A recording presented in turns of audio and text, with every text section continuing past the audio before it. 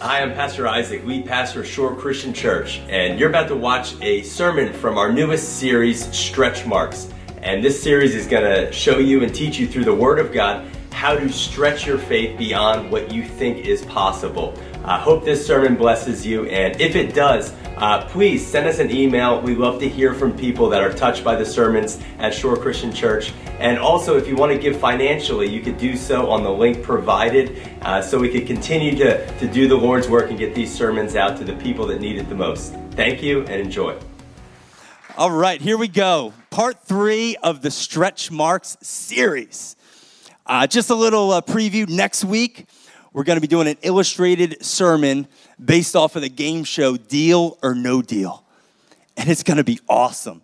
I hope I don't go too far with my creativity, but I feel like it's really going to minister to you. But this week, we're going to be looking at part 3 in our Stretch Marksâ series. And we are going to go to the book of Exodus, and look at the people of God and their faith being stretched as they're going into a place, going into a season that they never experienced before. They were in slavery and bondage for over 400 years, generations after generations after generations. They were in Egyptian slavery, forced to limit their thinking, forced to limit what they believed God could do in their life.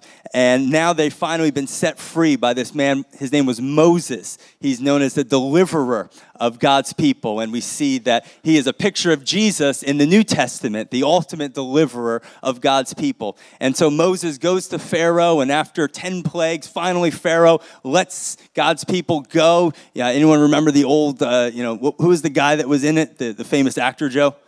Charlton Heston, with the 10 Commandments, and he gets angry and throws them and all that stuff. So that's the story that we're going to be looking at. Exodus chapter 13, verse 11. So getting ready to go into the promised land is what they call it. And it says, when Pharaoh let the people go, God did not lead them on the road through the Philistine country, though it was shorter. Okay? I thought you were a fishing God. No. He's a crock-pot God. Not a microwave God. And to be honest, I like things out of the crock pot better than the microwave. Do I hear an amen? It just tastes better, right? It's better cooked, right? I want some good sausage cooked in the oven rather than I don't want any microwave sausage, right? I want all right, move on. Stupid, Isaac, stupid. All right, here we go. Even though it was shorter. For God said if they face war, see, God knows, they might change their minds and return to Egypt. So God led the people on the roundabout way through the wilderness and the desert road toward a dead end, the Red Sea. And the Israelites, God, you're not doing a good job here. The Israelites went up out of Egypt ready for battle. And then verse 21, by day the Lord went ahead of them in a pillar of cloud to guide them on their way, and by night a pillar of fire to give them light, so that they could travel by day or night. Neither the pillar of cloud by day nor the pillar of fire by night left the place in front of the people. And then it says, as they were on their way pursuing the promised land, they heard the footsteps of the chariots of the Egyptians behind them. And suddenly they're in front of the Red Sea that God led them into, and they have the Egyptians coming after them from behind to try and overtake them. Pharaoh had a change of heart. Let's pray. Father, we thank you for this morning, Lord. Thank you for your presence. Pray that you will help me to preach this word in a new way, different way than I preached it the previous sermon, Lord God. That you will meet us where we're at. In Jesus' name, amen and amen. I didn't give you the title of my sermon. That was bad on me. I should have done that. The title of this morning's sermon, and I got it from an LL Cool J song. Actually, you know what? Let me let LL Cool J tell you the title of this morning's song, if we could take it away. So where are my 90s people at? 90s. Yeah, let's hear it for LL Cool J. All right, so the title of my sermon, tweaked it a little bit, is Don't Call It a Comeback, because he never left. Say that with me. Don't call it a comeback, because he never left. And that was something that I used to say back back in the courtyard of Belmar when I used to, ball in Belmar streets, basketball. We would always, we'd have games and everything, and you play 3-on-3 or whatever. Thank you, Nicole. Any Belmar basketball crew? Anyone in the house? A couple people. Games got really nasty. Those Belmar people are rough people over there in bougie Belmar, and so. As I remember, we'd be playing basketball, and what we would always say was, if you were down and then you would start to make your way back, we would always say, don't call it a comeback. Don't call it, because the idea was that it's not a comeback because I had you the whole way. Don't think I ever, I had you the whole time. I was just playing. I do it playing ping pong with people, and sometimes I'll let them get ahead a little bit. And then I always say, they get a little cocky, and I'm like, don't call it a comeback because I had you the whole time, brother. Don't think that you were up by 10. I let you get up by 10, BT dub. And so don't call it a comeback because I never left. And a lot of us, we're in the process of a comeback, kind of like the Israelites in this passage. For 400 plus years, they were in slavery. They were in bondage. And then finally, they inhale the breath of freedom for the first time. Imagine how that would feel. For the first time, the chains are gone, and finally you are in a moment of freedom where Moses, your man, is leading you to what God calls the promised land. It's this land that was flowing with milk and honey, the Bible says. If you don't understand Bible context, just let this speak to wherever education level you are. God will do the rest. The promised land is where you believe God is taking you. It's the promise and destiny that God placed inside of you the day that you were born. I believe it's a lot easier for people that don't know a lot about the Bible to hear from God than people that think they know everything about the Bible to hear from the Lord. So don't feel intimidated. And so they're on their way to the promised land. And then all of a sudden, God takes them on a journey. I found for a lot of people that it is easier to live in the predictability of bondage than the uncertainty of freedom. I found that is so evident in so many people's lives. I've met people who were in dysfunctional families growing up, and all that they've ever had was toxic relationships. Maybe a woman that all you ever had was a man that verbally abused you or treated you not the way you deserve. And then finally a man treats you the way that you do deserve, but you can't even embrace it. It makes you feel uncomfortable because it's something you never experienced before. So often people in a certain type of way you talk, the way you speak, the type of people that you're around. You're so comfortable around the people that you are in bondage with your whole life that when you have an opportunity for freedom, you run back to who you used to be because it's uncomfortable. It takes you to stretch your faith. A lot of us stretching our faith is challenging. A lot of us growing up is challenging. A lot of us having kids that are growing up is challenging. It's stages. I was very excited this past week. And Lily's really growing up. My daughter, she's 5. She's wearing makeup now. You could blame her mother for that. Like, what is on your lips? Oh, it's mommy's makeup. Mommy's what? Diamond? We're putting makeup on a 5-year-old? Eyelashes. I mean, it's so... Only for dance recitals, yeah. Dance recital felt like an eternity. Shout out to all the husbands out there going to dance recitals. and so Lily's growing up so fast, and so I thought, it would be good for me to tie the knot with her before another man could get, her eye. So I was really excited. This week I proposed to Lily. And she said yes. I got her ring and everything. We went to Pandora, got her a ring. She said yes, and we're very, very close. And she promises me that she's going to marry me one day when she gets older. I said, what's older? I don't know, like 100. I'm like, man, all right, I got a long time to wait. But she's mine. She's mine. And so every night before she goes to bed, I tuck her in. And anyone can relate to like the routines of like putting your kids to bed, especially 5-year-olds. Like there's always some kind of routine. Judah isn't so bad, but Lily is really, really bad with her routine because it's all like a verbal routine. You have to say the exact words perfectly, or you have to repeat the routine, and you could literally be in there till midnight trying to repeat this routine with this is what it is. You have to say, I hope I get it right. I tuck her in, and I have to say, I put my head on her lap first, and then she plays with my hair and says, "You're so handsome, Daddy," which I love that part. And then right after that, I pray for her, and I have to pray a certain way. I have to make sure in the prayer I say, "The angels surround you. Jesus loves you." And then we do this thing called kiss, hug, and love. And you have to do the hug, but it can't be too hard. It's got to be a gentle hug. And then a kiss, and then love. And love is weird. Love is just like we kind of rub our foreheads together. Not a big fan of love. I got like rug burn from her a few times. And then right after that, you have to repeat the whole prayer again. The angels surround you. I love you forever in all my heart. Aw. It's cute, right? The first 35 times. But then after a while, it's not cute anymore. After like the 50th time, Lily, it's not cute anymore because you got to grow up a little bit, don't you? You know, like we can't keep doing this. And I thought, with that, I should preach a sermon called, you would like this, Carl, "It's Not Cute Anymore." Because as a pastor, there's some things that you guys do that are not cute anymore. Like you've been coming here for 15 years and you're still texting and sending emails on your phone during a service. It's not cute anymore, homie.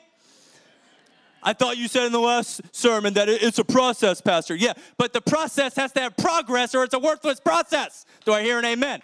So some of you need to start making some progress. It's not cute anymore. 15 years you've held this grudge and you're filled with the Holy Spirit and you're still a victim. It's not cute anymore. Been coming to church for 10 years and you still come in here angry and throw a temper tantrum because somebody sat in your seat. It's not cute anymore, front row. Preaching to those long, short Christian church folk. It's not cute anymore. Some things you got to grow up with. Some things you got to mature with. It's not cute anymore when all you want is compassion and never correction. But in fact, it's the correction that is the compassion in disguise. Because we serve a loving God that doesn't want you to burn your hand on the fire. So he'll use correction because he's compassionate. And success only comes when you begin to stretch your faith and stretch yourself. 400 years of bondage. 2 million Israelites finally coming out of Egypt. And this is what Moses says to them. This is what God speaks to Moses. In Exodus chapter 14, he says, when Pharaoh let the people of God go, he did not lead them on the road through the Philistine country, okay, though it was shorter, okay? All right, was there construction? What was the deal? For God said if they faced war, they might change their mind. So God led them a different way. God, in his promise, a lot of times can be confusing. It seems simple.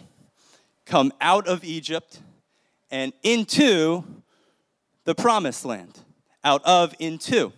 And this is just a picture of what it should have been. This is the simple, it would have been like a 8-week journey right there. They could have just went straight in on the way of the Philistines. So simple, so easy. That's the way I would have went. That's probably the way that you would have went, but that's not the way that God took them. God, it says, led them a roundabout way. And this was the way that God took them. Does that remind you of your life at all? Like, God, I need to get there. Why are you taking me down here to the Red Sea? It's a roundabout way. It doesn't make any sense. God, why are you doing this? I found it interesting how it took them one day to get out of Egypt, but it took them 40 years for Egypt to get out of them. And the same is true with us, isn't it? That it takes one day, one moment for you to be saved. But man, that old residue of who you used to be, you know it all, your pride, all those temptations that used to grip you, man, it takes a while to get Egypt out of you. And God is long-suffering, and God is patient so that none will perish, but all will come to repentance. So God will be patient with you because before you come into the promised land, he wants to make sure he gets all of Egypt out of you, all of that residue, so that he can begin to fill you with what you need when you come into your promised land. Why do I sound so passionate when I talk about this? Is because I feel like I know to some degree what it's like to be on a roundabout way. I'm 34 years old. I was ordained to be a pastor in 2009, and for over 7 years, I thought I was going to get to preach to crowds right away. I thought that I was going to get speaking engagements right away. I thought I was going to be able to preach with no notes right away. I thought I could go right in to what God had promised me when he called me out of my sin and out of my shame, and I gave my life to him, and I said, I want you to use me. I want to be a pastor. I want to be a leader. I want to be a vessel for you to bring your love through. I want to be a preacher. And I got ordained. But a lot of times, just because you're ordained doesn't mean that you're a pastor. So a lot of pastors out there that have the name, but they're not a pastor. And I remember I got ordained, but I wasn't a pastor. And I preached for 7 years. I did the math last night. 7 years. Preached over 500 sermons to the same 35 people. Every single week. And they're all sitting right here. 7 straight. And I would set all this up. I drove the box truck on days when it was snowing outside and that sucker wouldn't start and it's a diesel. And then I had to go to Wawa and get some ether and just shove all the ether in the fuel injector, praying that the box truck would start. And it's freezing and my hands are freezing and I'm not a mechanic and I got oil all over my church clothes. And then finally I get the box truck to start and then I start going up the hill and I don't even make it up the hill. I got traffic behind me. I got police coming up. What are you doing? I'm like, I'm a pastor. I think. What am I doing? I'm on the roundabout way. 7 years. But in that 7 years, I'll tell you what I learned to do. I learned to preach with passion when there is no people.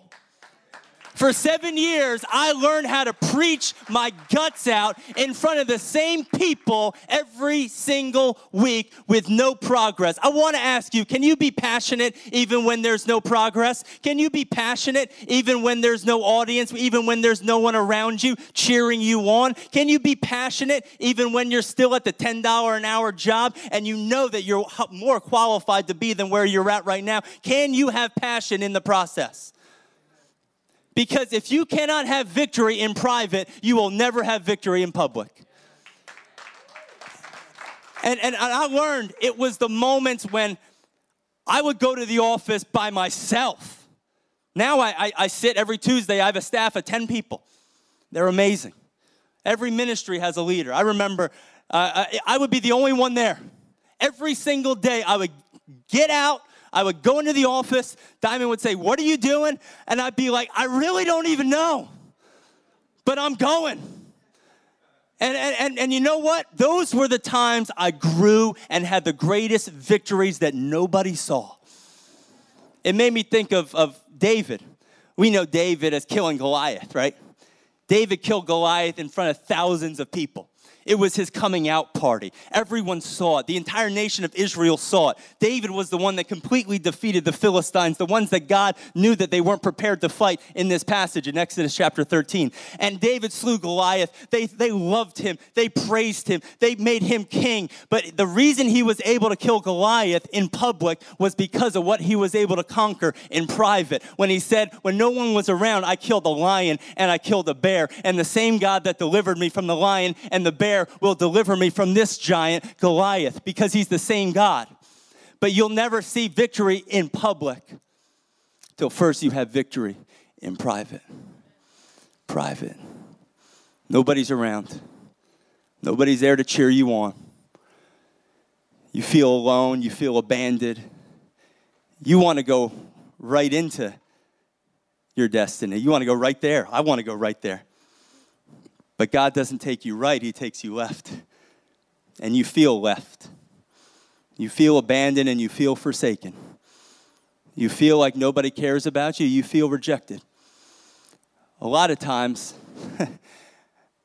through the Apostle Paul in the New Testament, we see the Apostle Paul, when he was this guy by the name of Saul, he was a very successful temple leader. He was a Pharisee of the Pharisees, he said.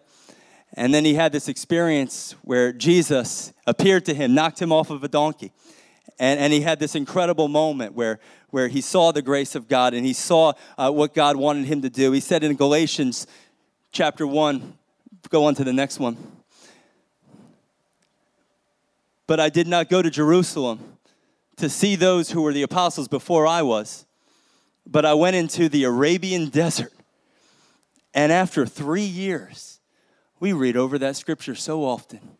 We think the Apostle Paul went right into preaching, went right into to writing the New Testament. But God says, before I take you right, I got to take you left. Before I launch you forward, I got to pull you back. It's what I call the slingshot anointing that can only come through a season where you feel abandoned, where you feel rejected, where you feel completely forsaken by God and by people, and you feel like you're going in the wrong direction. God is pulling you back so that he could launch you forward. I know about this, as I mentioned before, and I feel like a lot of people in here can relate to this. Who feels like maybe they've been on a roundabout way in their life? Who feels like maybe you're there right now? It's okay, yeah. Someone's like, you got x-ray vision. If I can't see you, God can. And he knows. He knows that you're on a roundabout way. And I remember when I was on my roundabout way, there was a lesson that I learned. And it's what God speaks to us when we're on our roundabout way. And this is my first point. When you're doing it, when you feel like you're going in circles and not seeing any progress, number one, from our friend LL Cool J, he says, don't call it. Don't call it. Turn to the person next to you and say, don't call it. Don't call it. And so I remember when I was on my roundabout journey, 7 years, it was hard. It was very, very difficult when you're working very, very hard and you're not seeing any progress. And it's not like it was 1 year or 2 years or 3. I preached in, I counted it, 9 different buildings. Our church was in 9 different buildings before we got here. I mean, we averaged multiple buildings a year. I mean, we literally were like the Israelites, follow the cloud wherever it goes. Is it in Bricktown? Is it in here? Like wherever you go. And it was very, very hard for me. And there were opportunities that I had. Opportunities that I had to start my own ministry. Opportunities to join another ministry. Opportunities to make more money. And I'm not going to get emotional in this service. I did in the first service because I realized how evil our adversary is and how so often when we're in the wilderness, that's when the whispers will come. You'll be better off somewhere else. You're not appreciated there. Go find another opportunity where they'll pay you more money. And I remember hearing all those voices, and like there were moments when Diamond and I, we would be like very close. Like, what are we doing? Like, I'm living, and I'll just be honest. My mom's here. I love you, Mom. She knows I love her. But this is real life. This is what we go through. I'm living in my parents' basement. What is going on? It's been 7 years. Maybe it's time for me to just call it and move on. This is no progress here. And we had serious conversations, and we went and talked with a trusted friend. I want to tell you this. Remember this. Be very careful who you give your ear to when you are in a roundabout way. Because Satan loves, and he uses people. He uses good people. And I'm not trying to bring condemnation on anybody, but I'm saying that you need to be very careful who you trust and listen to and get your advice when you're on a roundabout way, getting ready to call it and make a big decision. Never make a big decision on your own. Please, hear your pastor. Get trusted friends around you that will confirm a big decision that you're making in your life, a directional change, a geographical change. Don't do it on your own. And I was wise enough not to do it on my own. And I met with my friend. He's in New York City, a pastoral friend. His name is Pastor Brad Reed of the New York Dream Center. And I didn't feel comfortable sharing this with anyone, in our church. I felt like I needed a friend outside of our church. And I shared with him, and he understood, and this is what he said to me. He said, whatever you do, don't ever have a cloudy start. And when he said that, it was like all of a sudden, I had clarity of where I had to stick it out, where I had to be in order to receive and go into the promised land that God was going to take me into and this church into. And from that moment, when I said, no matter how bad it gets, I'm not going to call it. I'm here. I don't care how many times around this wilderness and around this desert I have to go. I am where God called me to be. And so many of you're calling it for what it is. It looks like it's over. Because when you're in a desert, you don't know when or if it's ever going to be over. I don't know if you've ever been there when you don't know when this is going to end or if it's ever going to end. That's how you know you're in a desert, in a wilderness, on a roundabout way. I'll give you an example, not to say a name, but I feel like a lot of people can relate. There's a dear family member that Diamond and I have that won't even return our text messages. Pray for that person every single day, wants nothing to do with us. And then, you find out that person is not only not returning your text messages, but they're talking behind your back. And you don't know if this is ever going to be reconciled. You're in a desert, and you don't know if you're ever going to get out of debt and feel like it's just bankruptcy or maybe win the lottery. That's it. I feel like my marriage is never, ever going to get to where I dreamed it would be. And I have tried and tried, but if this person doesn't budge, then I don't know what I'm going to do. I got to call it for what it is. It's over. And I would tell you this, as a pastor, and it's just as a human being. People that you want to listen to when you're getting ready to call it are people that were in the same place as you, but didn't call it, but made it through the roundabout way, and can encourage you and build you up and not pull you down. Get around people that will lift you up when you feel like giving up, when you feel like calling it, that could say, you know what, I was there, I know what it feels like.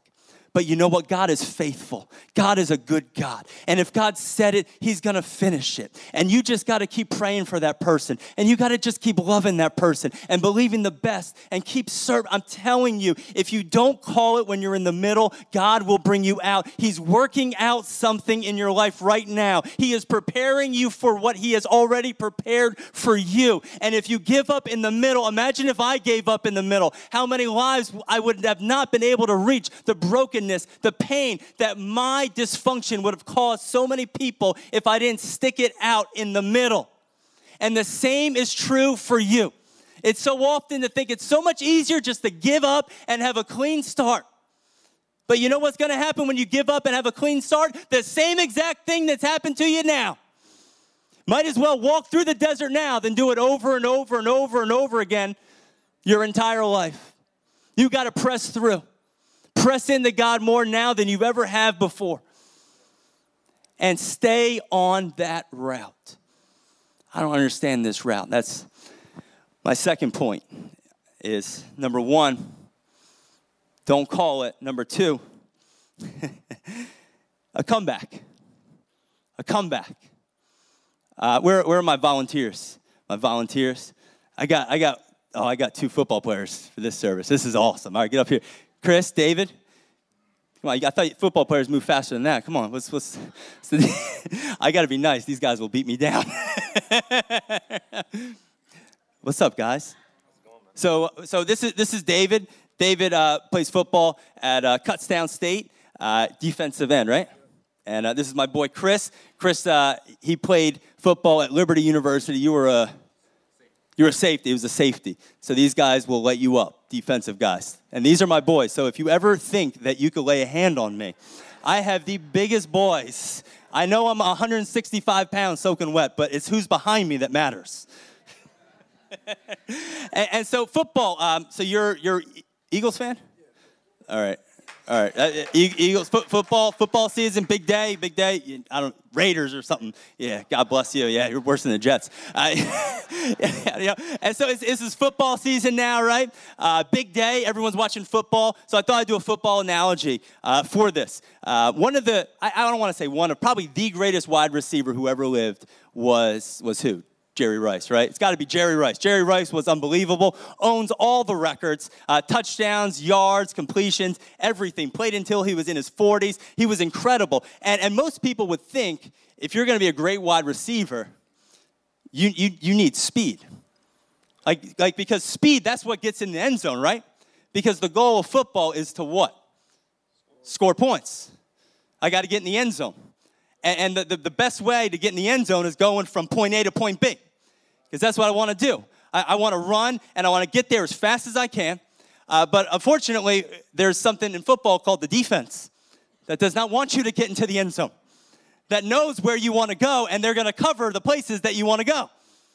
And so what Jerry Rice said, because did you know he wasn't that fast? He ran a 4.71 40. That's not fast for a professional wide receiver, but he was the greatest ever.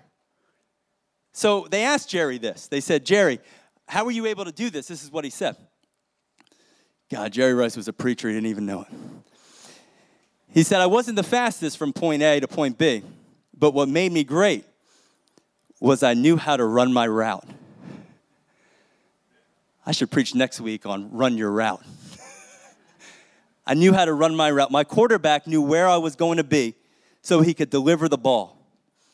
You got to be in the right spot in order to reach your goal. God is not interested in your obedience. God is not interested in how fast you get there, but he's interested in your obedience in the process. And so what I want to show you guys real fast, because I'm running out of time, is guys look menacing. No, you know, I'm just kidding. So you play defense. You play defense this time, okay? All right. So David is going to be the defensive back, all right? He's going to be the defender, all right? And so Chris, you're going to be the wide receiver, all right? The objective is we want to get in the end zone, which is the piano stand, okay? No one's going to get hurt, okay? I promise. And so what happens is a lot of times, here, take it slow. You know, he's going out. He's running a route, but he's covered. But in order to create a window of opportunity, he has to, what? He's got to come back. He's got to come back because if I threw the ball when he was covered, it would be intercepted. So he has to come in the wrong direction in order to catch and receive the ball that I want to throw him. You guys seem confused. Are you okay? Is this too much for you? I know it's very complicated, but let's do it. Let's do it like real time. Are you ready? Are you ready? Real time. All right, start right there. All right, so this is what I'm going to do. We're going to go come back on two. I'm going to hit you with the word of God. Don't drop it or you're going to go to hell. All right, ready? Set. Hut. Come back, and then he can score. I like that. I want to do that one more time. All right. Let's see that because I want to make sure you guys get this because a lot of times we think it's how fast we get there. But you know what? If I was to throw that pass, it would get intercepted. A lot of times, God wants to throw you something, wants to give you something, wants to bless you with something. But if he was to give it to you, it would get intercepted because you're not ready for it yet. You still got Egypt inside of you. You want a husband so bad. I want it so bad. But if God was to give you the husband, you don't know what to do with it. You'd break it. You'd be like Tommy Boy with like the muffin. You know, it's so cute. And then you just, because you're not ready.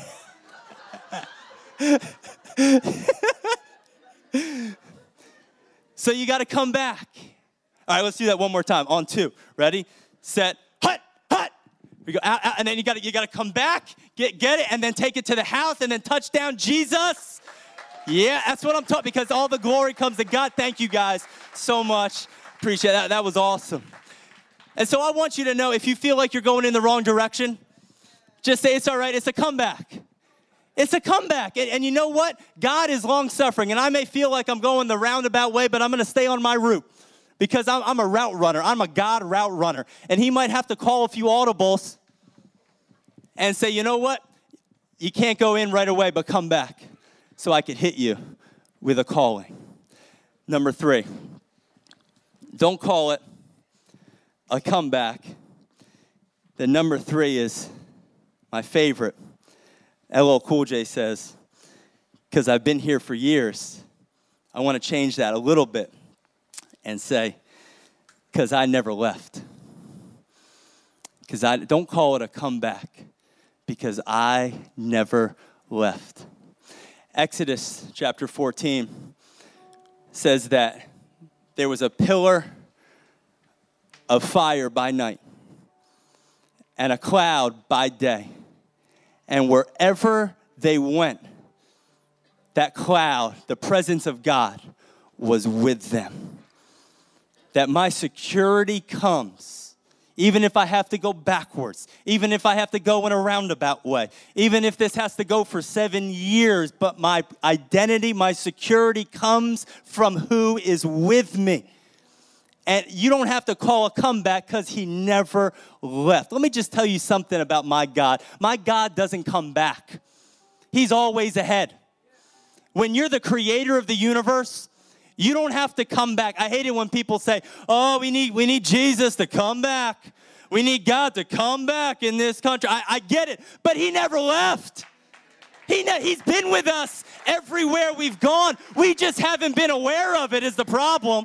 We need more of an awareness to who Christ is. We need more of an awareness of how much Jesus loves us. We need an awareness because our disobedience doesn't change the fact that he's never left. We just got to open our eyes and see it. And so many people are, we need Jesus to come back. This world's going to hell. The Antichrist is taking over. If I see someone else write another book on who the Antichrist is, hopefully there's no authors in here. You're not coming back next week. But come on. Jesus, save us. The whole idea of salvation was not an evacuation plan. It was a rescue mission. It wasn't to get us out, but for God to come in. And you know what? We say, God, come back. And he's saying to us, I never left you in the first place. You never got a revelation of the first time I came back. And that's why I'm not coming back a second time until you get a revelation of the first time I came. Come on. So I don't have to be scared of anything because greater is he that is in me, and he's with me wherever I go, than anything in this world. Jesus, when he was on the cross, I just want to tell somebody that it's better than you think it is. God's grace and who he is so much better than you've been taught. So much better than what other people have told you. It says that Jesus, with his last dying breath, he walks down the Via Dolorosa. He's carrying a cross, Roundabout Way. And he's on the cross. And he has a thief on his right. And a thief on his left. These people deserved it. BT Dub, that's me. I'm the thief on the cross. And one of the thieves on the cross says to him, Jesus, if you're the Son of God, get us down out of here. He's just cursing him. And he's angry, prideful. Then the other one on the left says, Jesus, will you remember me? His last dying breath. His whole life he lived like hell. His whole life he was just a horrible, bad person. And then with his last dying breath, he just says, Jesus, remember me. You are the Son of God. And in that moment, Jesus says to him, man, I am going to see you in heaven for all of eternity. That's the love of God. I don't understand how he could save such a hardened criminal, and then in his last breath, all of a sudden, he's going to the same heaven as me. The reason I can't understand that is because I got a better view of myself than I should. because I am just as sinful as anybody else, and I need the same grace of God that anybody else needs, and I'm going to the same heaven as you. That's how amazing it is. And he says to him, I will be with you in paradise. And a lot of times that's how we look at Jesus. He will be with me in paradise. That's a great promise. Here's a better one. I'm not just going to be with you in paradise, but I'm going to be with you in the process. I'm going to be with you in the middle of your roundabout way that you're going through right now. Salvation isn't some far off thing. Salvation is about Christ coming to us today, now. He is Emmanuel, God with us. And when God is with you, you have the ability to come back from anything in your life because he never left you. And how do I know this? Because every story in the Bible is about Christ coming in the middle of the fire, in the middle of the storm. He wasn't just with the Israelites when they came out of Egypt. He wasn't just with the Israelites when they got into the promised land, but he was with them in the roundabout way. Where is Jesus? Jesus is in the middle. That's where he is. He's the great I am. That's who he is. He's with me today. And we think it's all about our past and all about where we're going. And right now, I got to figure this out myself. The same grace that saved you is the same grace that is going to sustain you. Some of you, you have been beating yourself up with condemnation, thinking somehow if you do better, if I'm a better person, if I change my ways, then somehow maybe I'll have the grace of God in my life. Jesus loves you more than you think he does. You are more forgiven than you think you are, and you are far more evil than you think you are as well. And a lot of us, that's our problem. We think we're better than we really are. Let's just stand to our feet right now.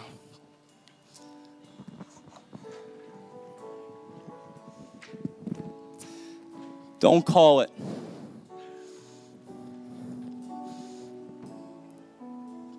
Don't call it a comeback, because he never left. Everyone here, if we could just reverence in the balcony, workers, let's just bow our heads right now. You know if this message was for you, and you're on the roundabout way of life, and there are so many whispers in your ear telling you, if only, if this person would only do that for me, or if this person would change, or if that, and I'm getting ready to just give up and call it because nobody's changing, and I feel like I'm working so hard, I'm doing so much, and no one sees it from my point of view, and nobody sees my perspective, and nobody understands what I'm going through. There is one. For we have a high priest named Jesus who could empathize with our struggle, for he was tempted in every way, yet without sin. So come boldly to the throne room of grace so that you could obtain mercy in your moment of need. Don't call it right now. Press on. I'm telling you, there is so much joy that God is going to bestow upon you in this process. And there's a testimony that other people need to hear that God is building through what you're going through right now. Stay in the process. Don't call it. Don't give up. If you got to come back a few steps, that's okay, because God has something he wants to give you. Just say this with me, and then we're going to begin to worship. Death has no power. The veil has been torn. God's presence is with me in this storm, in my car, in my home. My home is a house of peace. My mind is a house of peace. Worry be gone. Confidence come back. Brokenness be gone. Restoration come. Restoration come. In the name of Jesus, my mind is being restored. It is being healed. In the name of Jesus, there's power in that name. I hope that sermon really blessed and encouraged you. And if it did, and you want to support our ministry so we can help these sermons get out to more people, please go to the giving link in the description button below this video. Please subscribe to our YouTube channel so you get instant updates when we upload new sermons and testimonies. God bless.